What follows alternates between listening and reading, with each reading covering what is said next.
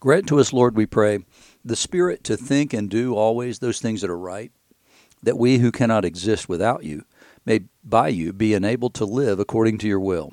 Through Jesus Christ our Lord, who lives and reigns with you in the Holy Spirit, one God, forever and ever. Amen. That's the collect appointed for today, August the 7th, 2022. You're listening to Faith Seeking Understanding, the Sunday edition, and this is John Green, and I'm your host. Thanks for being along today. We've had a sort of busy week this week. We've gotten started on doing some work at the house that we've postponed for a while because we've been otherwise engaged, as you probably know.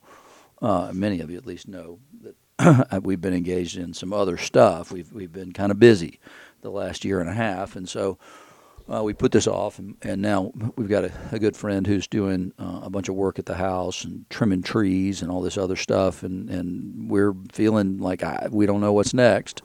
So we're sort of preparing to move. We don't need 3,800 square feet of house for just me and Suzanne, and so we had been thinking about that for a long time. We just don't know where we're going to go. We don't know if we're going to stay in Asheville, go somewhere else, whatever. But we got over COVID. So that was good. We had very mild cases. It was a little less, almost for me at least, it was a little less than even a summer cold would have been. It just had almost no effect at all. Had weird symptoms from time to time. It's the only reason I even tested. But anyway, we're through it. It's fine. No big deal. Got back in the gym this week. Felt good. Worked out heavy and strong and hard. So it was all good. No problems. But anyway, so we're kind of in this holding pattern, but at the same time we're moving forward in the holding pattern because we believe that God's calling us to move on and go somewhere else. We just don't know where or to do what. So keep us in your prayers that the Lord would show us where He wants us to be and what He wants us to do. Because we're willing to do anything and go anywhere. There's nothing in reserve. There's nothing in us that's saying, hey, I won't do this, I won't do that. There are things I'd prefer not to do, certainly. I prefer not to lead a church again. So that's not my thing. I really like teaching and preaching, but the other part of it, not really my bailiwick, to be honest with you. So anyway, we're just trying to see where God wants us to be and what He wants us to do, and we're happy to do whatever that is. So anyway, that's kind of been our week this week. We've gotten back out and done all the things we wanted to do, back out walking and being out in the woods and all that kind of stuff, hanging out with friends, seeing people and all that. So anyway, looking forward to the next season. And when I say season, I mean like to get out of summer, because summer's not my favorite time of year. I don't like the heat very well. Not likely to live full-time in a place that's hot, not unless God absolutely makes it clear that's where He wants me to be. And if He does, then we will. And just figure out how to deal with it. So anyway, today what we're going to talk about primarily is going to be about faith. We're going to look at Genesis 15, 1-6, and then in the Gospel we'll be in Luke chapter 12, verses 32-40, and then in the book of Hebrews we're going to be in chapter 11, verses 1-3, and then verses 8-16. And Hebrews 11 is sort of the faith hall of fame. So everything today is going to have to do with faith, and it's going to have to do with what do we believe, and how does what we believe shape our lives?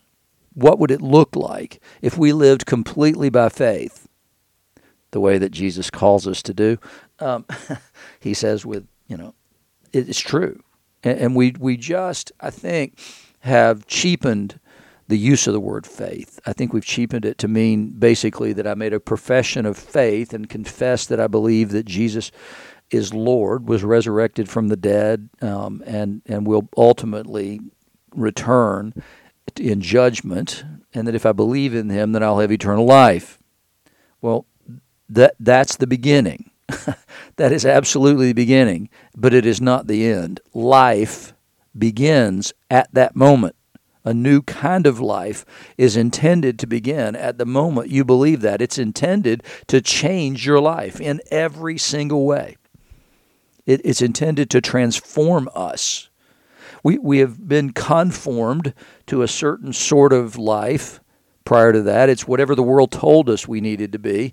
And then God calls us to a new form of life, a life that will show forth His glory, a life that will reveal Him in us. and that's intended to be a life of faith. And so we're called to that, and yet I think too often we don't make the call as plain as Jesus did or as Paul did. And so we've made too much of some things and too little of other things. And I think we have to be on guard against that, because I'm positive we don't want to lead people down a road where they believe that, well, I made a profession of faith one day and I got baptized right after that, and therefore I'm good to go. I don't think we can count on that. I don't. I think that it requires a changed life. That's the intention.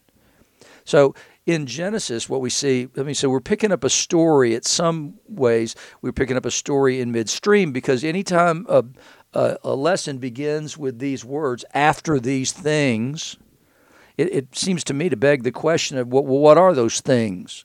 So this lesson in Genesis 15 begins with, after these things. So what are the things? Well, what it is that there was a battle among some kings. So this is in chapter 14. In the days of Amraphel, king of Shinar, Arioch, king of Elasar, Kedorlaomer, king of Elam, and Tidal, king of Goyim, these kings made war with Bera, king of Sodom, Bersha, king of Gomorrah, Shinab, king of Admah, and Shember, king of Zeboim, and the king of Bela, that is Zor. And they joined forces in the valley of Siddim, that is the Salt Sea. So we're talking about little bitty fiefdoms, by the way. We're talking cities. These people are kings of cities. They're not kings of large pieces of ground. Today they'd be mayors, except for they had more power than a mayor does, and they weren't elected. So what happened is they went out, and there was a problem. The enemy took possession of Sodom and Gomorrah and all their possessions and went away. And they also took Lot, the son of Abram's brother, dwelling in Sodom, and his possessions, and they went their own way. So then what happened? Somebody came and told Abraham, who at that time still known as Abram, that his nephew had been taken captive. So he took 318 trained men of his house, and he went out and went against those kings, and then he won. He defeated them and pursued them to Hobah, north of Damascus, and he brought back all the possessions, and also brought back his kinsman Lot with his possessions and the women and the people. So Abraham has just conducted a rescue mission to bring back his nephew Lot, who had been taken captive. And so he has gone out with 318 men and has defeated these 4 kings. So then he comes back, and that's after these things. So those are those things. So the word of the Lord came to Abram in a vision. Now, he's been in this place about 10 years at this point. He has been down here around the oaks of Mamre for about 10 years at this point. So the word comes and says, "Fear not, Abraham, I am your shield. Your reward shall be very great." So what does it mean that God is Abram's shield? Well, it means that he says protection. It means he doesn't need to worry. Fear not, Abram, I'm your shield. I'm your protector. You don't have anything to be concerned about in these kind of situations. And the Jews will say that Abraham was actually concerned that he had killed people, and therefore that was what he was concerned about, and that's why God came to him and spoke to him in this. And your reward will be very great. There's not going to be punishment for that. It's going to be a reward because you did the right thing. You went and rescued Lot. So who knows? But anyway, I'm your shield, and your reward shall be very great. Oh, what a wonderful thing, right? I mean, what a great thing to hear from the Lord. But Abram said, "Behold, you have given me no offspring, and a member of my household will be my heir." No, I'm sorry, I missed part there. Abram said, "O Lord God, what will you give me? For I continue childless, and the heir of my house is Eliezer of Damascus." And then he said also, "Behold, you've given me no offspring, and a member of my household will be my heir." So God says, "I'm your shield, and your reward will be very great." And Abram kind of goes, "Great, wonderful. It's nice, but you still haven't fulfilled the promise that you gave me before for offspring." So it doesn't, at some level, it just doesn't matter to me, because I've got an heir in my house. It's going to be Eliezer of Damascus, and we're going to adopt him so that he'll take care of us. And so somebody's got to get this stuff. He's not even going to give it to Lot, which I think is a little bit interesting. But anyway, he's going to give it to Eliezer of Damascus, who's going to inherit everything I've got. And that's fine. He's nice. He's a big help. But you've given me no offspring, like you promised you would. And behold, the word of the Lord came to him, this man shall not be your heir. Your very own son shall be your heir. And he brought him outside and said, look toward heaven and number the stars if you're able to number them. Then he said to them, so shall your offspring be. And he believed the Lord, and he counted it to him as righteousness. Well, how do we know that he believed the Lord? I mean, it's a very difficult thing to know, except the Lord knows. The Lord knows that he believed. He knew that he accepted that with all his heart. He knew that Abram didn't doubt that would be the case. Now, we also know what happens in the next chapter, and that's when Sarah says to Abram, hey, it's been a while. God made this promise. Did he say that I was going to be the mother? So we're still childless, so you take my maid, Hagar, and you have a child. And so he proves that it's not him, because he fathers a child by Hagar, and we know that child is Ishmael, who are the father of the Ishmaelites, who are the people of Islam. So anyway, that we know. So Abraham believed that he would have offspring, even though he was way too old to even think about being able to have children. So he believed the Lord, and the Lord counted it to him as righteousness. Well, what did it mean that he believed, and what does it mean that he was counted to him as righteousness? So what it means is that he continued to persevere in his life with 100% faith. Now he's going to test that faith in Genesis 22, when he tells him to take his son, his only son, the one he loves, and take him up to the mountain. He'll show him and sacrifice him to him there. And Abraham believes, I don't know how this is going to end, but I do believe that Isaac, the son that I had with Sarah, is going to be the inheritor of everything. And I believe that even if I sacrifice him to the Lord, somehow it's going to work itself out. And that is an important thing. That faith was tested, and therefore it was proven. God knew that it was real. He knew it was real in the beginning. He knew it was real this day. It was counted to him as righteousness because he believed. This is before circumcision. This is before anything is asked of Abraham at all. But you can see after this period of time, Abraham's questioning the value of everything.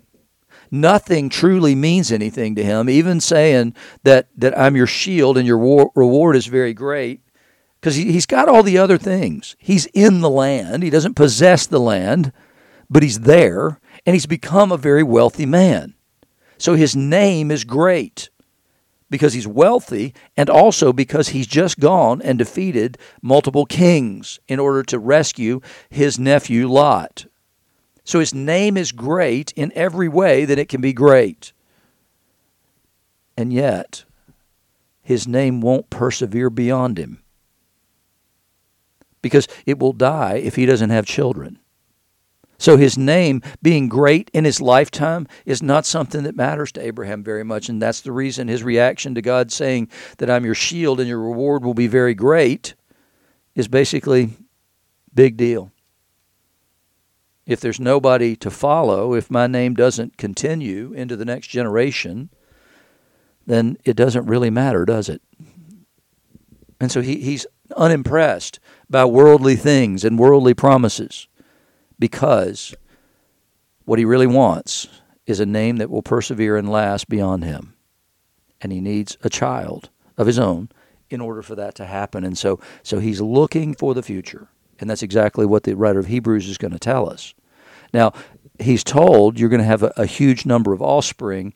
Well, he only ever has one.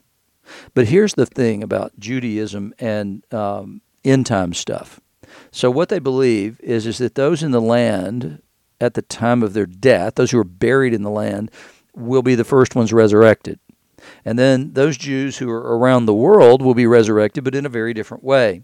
They'll come back, and they'll come through subterranean tunnels, and they will roll. And that's punishment. It's their penance for having left the land.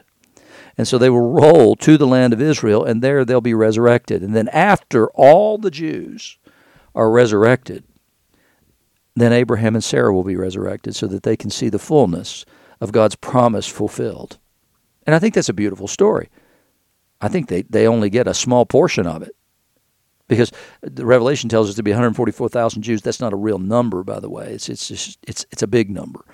But there will be multitudes of others, and then we also, we Gentiles, will be children of Abraham as well, and he will rejoice. And so he will rejoice at much more than even they can imagine. And so Abraham was looking for this day, and he didn't consider earthly things to be much value to him. And that's what he tells the Lord here. And so in the gospel lesson today, Jesus begins with the same words that God begins with Abraham. Fear not. Fear not, little flock, for it's your Father's good pleasure to give you the kingdom. Fantastic, right? I mean, how else can you respond to that? And then he says, sell your possessions and give to the needy. Whoa, whoa, whoa, whoa. Whoa, whoa, whoa. What does that have to do with that? Well, he's going to tell you. Provide yourselves with money bags that don't grow old, with a treasure in the heavens that doesn't fail, where no thief approaches and no moth destroys. For where your treasure is, there your heart will be also. He tells everybody, fear not, little flock. Sell your possessions, give it to the poor. You know, I liked it better when it was only the story of the rich young ruler where Jesus told him that he had to sell everything he owned and gave it to the poor. I felt a lot better about it then. I was off the hook. No. Jesus says this is the way you're supposed to live. Your Father's giving you the kingdom. But how do you get the kingdom? Well, you give up your kingdom. You count your life as worth nothing. And you've got to be willing to get rid of it. If you want the kingdom, so do you want the kingdom? How much do you want the kingdom? So it starts off great and then immediately turns in a direction that nobody saw coming, right? Your Father's going to give you the kingdom. Sell your possessions, give to the needy, provide yourselves with money bags that don't grow old and a treasure in the heavens that doesn't fail, where no thief approaches and no moth destroys. For where your treasure is, there will your heart be also. That's a serious admonition. That will get your attention.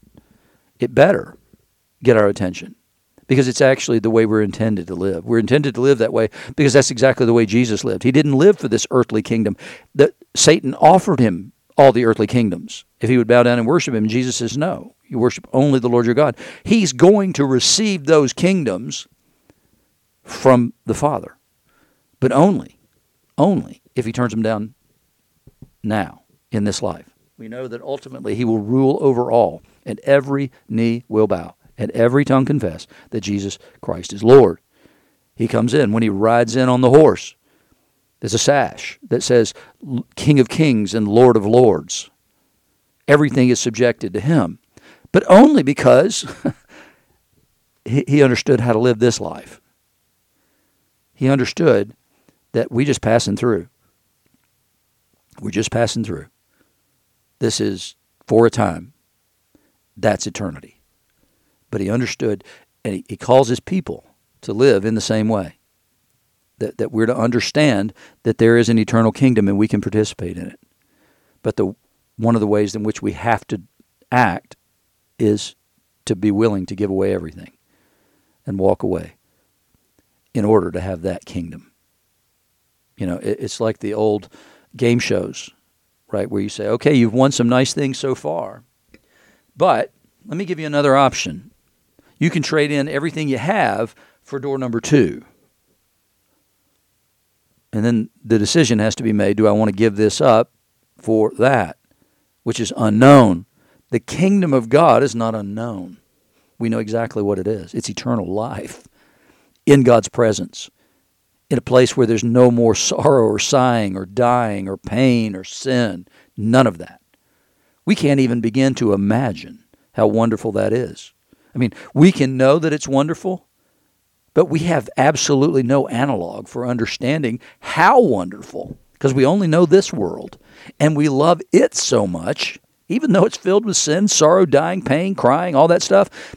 We love this so much that it's hard for us to make the decision to give this up in order to get that. What we want is, I'd like to have both these things.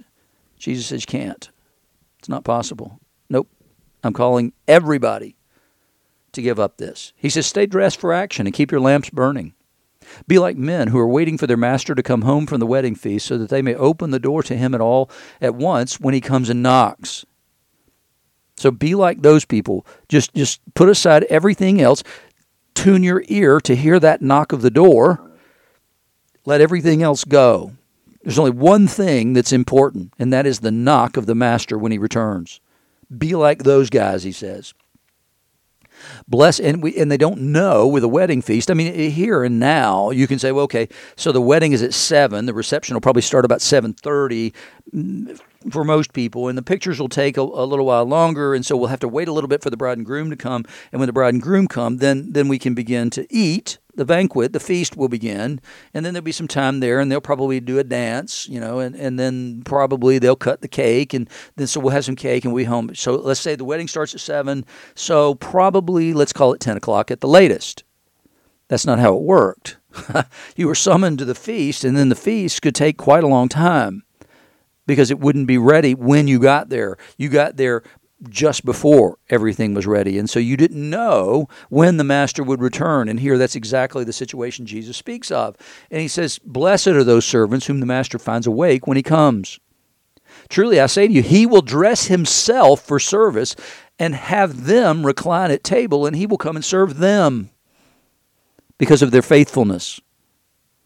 Because they laid aside the concerns of everything else, including the concern for their own bodies, their own rest, their own whatever, in order to serve him, and now he will serve them. And that's exactly what Jesus does in John 13 at the Last Supper. He serves the disciples. We're called to be faithful. We're called to be those faithful watchmen. He says if he comes in the second watch, which is 9 to midnight, or in the third, midnight to 3 a.m., and finds them awake, blessed are those servants. But know this, that if the master of the house had known at what hour the thief was coming, he wouldn't have left his house to be broken into. You also must be ready, for the Son of Man is coming in an hour that you don't expect. So, I mean, it's the two words that I would always, it's a Boy Scout motto, but it's the two-word admonition I would give every year at Advent, because Advent the whole point of Advent is to say, be prepared. Be prepared for the coming of God. How do we prepare ourselves? We prepare ourselves by knowing the Word of God. We prepare ourselves by worshiping. We prepare ourselves by prayer. And we prepare ourselves by evangelism. And so we keep ourselves focused on the main thing.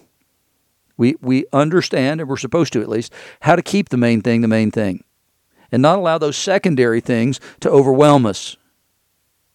And so we're called to keep the main thing, no matter what it takes to keep the main thing. We can't let secondary things become main things. And secondary things include everything else. Literally, everything else. Because the way we handle everything else shows us what we truly value. It also shows us that we believe the kingdom is real, that we believe Jesus is coming back, and that judgment will follow in that. And that's exactly the way we're supposed to live, as though we truly believe those things. And Jesus says you don't know when that's going to happen, so you should be prepared all the time. Don't take days off from the kingdom. Don't take days off from pursuing the kingdom. No, pursue it with all your heart. And if anything else gets in the way, it's got to go. Nothing can own your attention or your allegiance. You can't have treasure on earth and in heaven, is what he's saying. Because it becomes an idol. Anything that takes you away from the worship of God, the love of God, the understanding of God, and the knowledge of God is an idol. That's exactly what Jesus says. He makes this about as simple as you can possibly make it. And yet, we live in a very different way most of the time.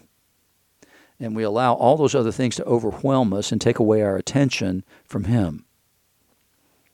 We shouldn't do that. Your soul is at stake. My soul's at stake. In the Hebrews passage, he says, now faith is the assurance of things hoped for, the conviction of things not seen. What does that mean? The assurance of things hoped for. That means that I stand strong in what I know. I know that God wants to give us the kingdom. That's the place where I exercise my faith. It is in looking for the kingdom and believing for the kingdom. It's the reason that we handled and are still handling, obviously, Will's death the way we do. I am perfectly certain that he's with Jesus. Now, I'm certain because of faith. But that faith isn't just free-floating stuff. It's based in what I know. It's based in the truth the physical truth of the resurrection of Jesus from the dead. It's based in the truth of not only his death on the cross, but what that meant, what it means today. It's based completely in him. Do I think Will was good enough to get into the kingdom of God? I have no earthly idea. The answer, I believe, is no, because I don't believe I am either. I'm positive, in fact, that I'm not. And so, but I believe Jesus is. And it's his words that give me faith and assurance, but his words are backed up by his resurrection. Those are facts. They're not things that John believes against fact. They're things that happened. These are facts. And the interpretation was given by the one who was resurrected. So, faith is the assurance of things hoped for. What do I hope for? I hope for eternal life. I hope for it for my wife, for my sons, for me, for my friends, for the people that I care about. But I know that Will has that, because he said he wanted to be a man of faith. And so I know then that he possesses that thing that I hoped he would have. So the writer is very clear that faith is the assurance of things hoped for. In other words, that I know these things. I don't stand in doubt, and I don't wonder about these things. He said it's the conviction, which is the same kind of word, of things not seen. So I stand in faith in that which I know, that which is confirmed by facts on the ground. But then there's also this other thing about things I don't see, which is the kingdom of God.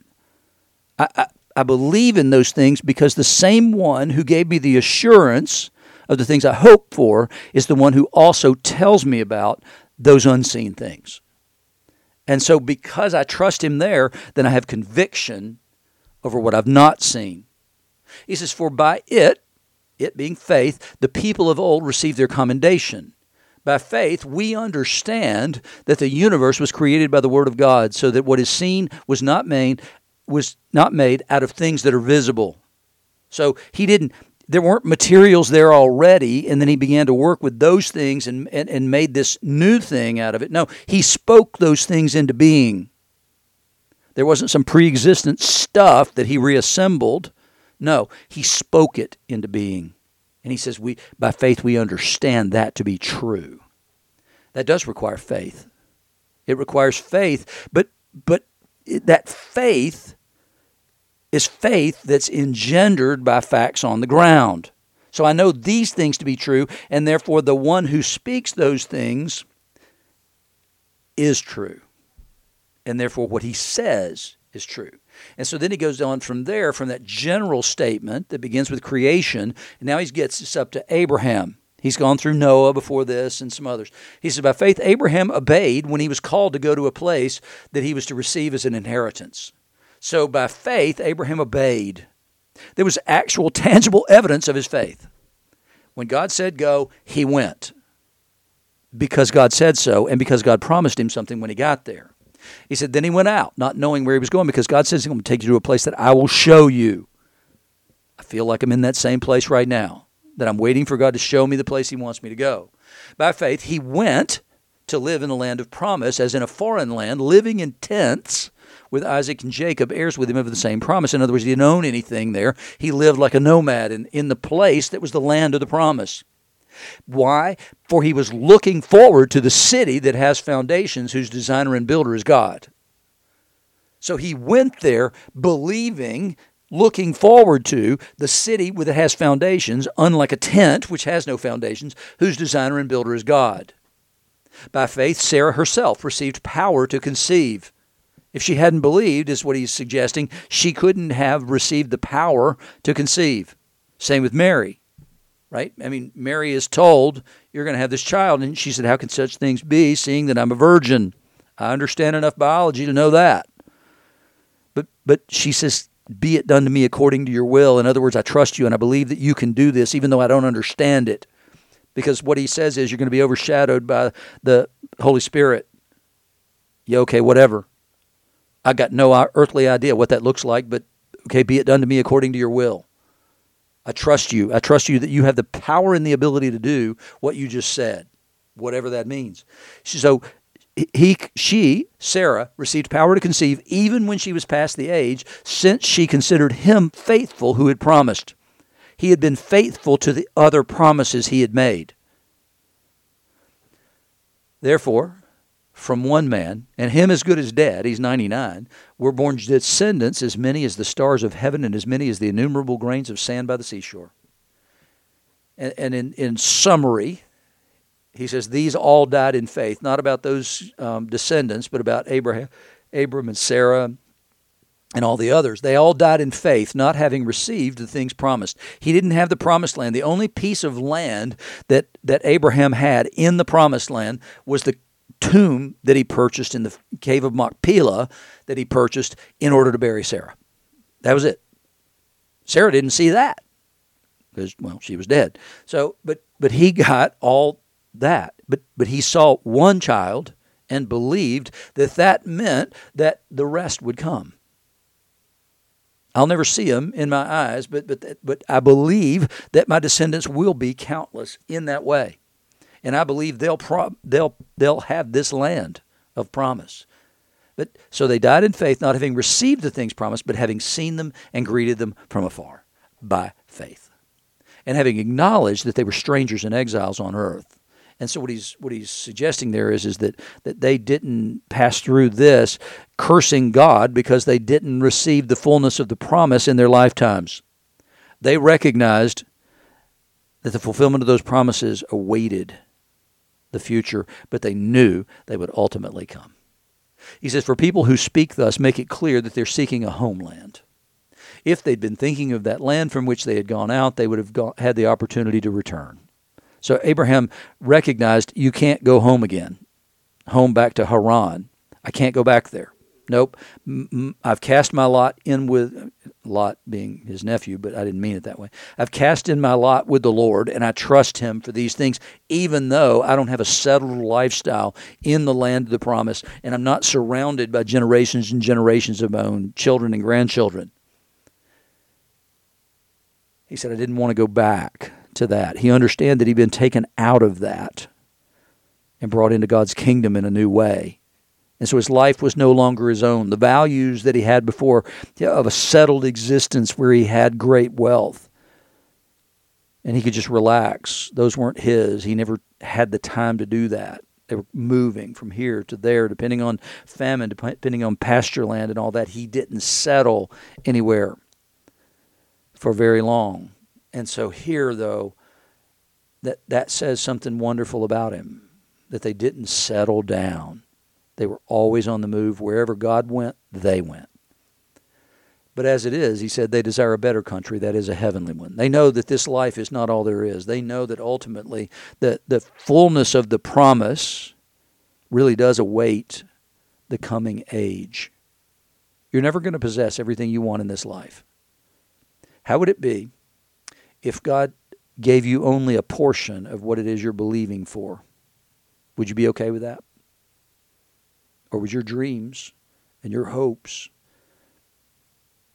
keep you from rejoicing? Would it keep you from believing in him? What if it never came through?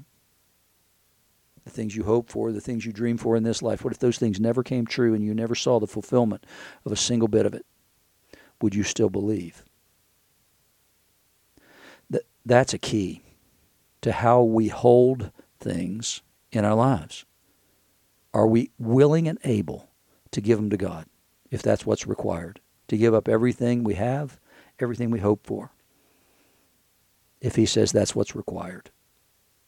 Are we willing to be like Abraham, who possessed the son of the promise, but who was willing to sacrifice him to God because he believed that that was the right thing to do, because God said so? Are we willing to lay down whatever our hopes are or whatever it is we possess, our children, our spouses, our homes, whatever, if God required it?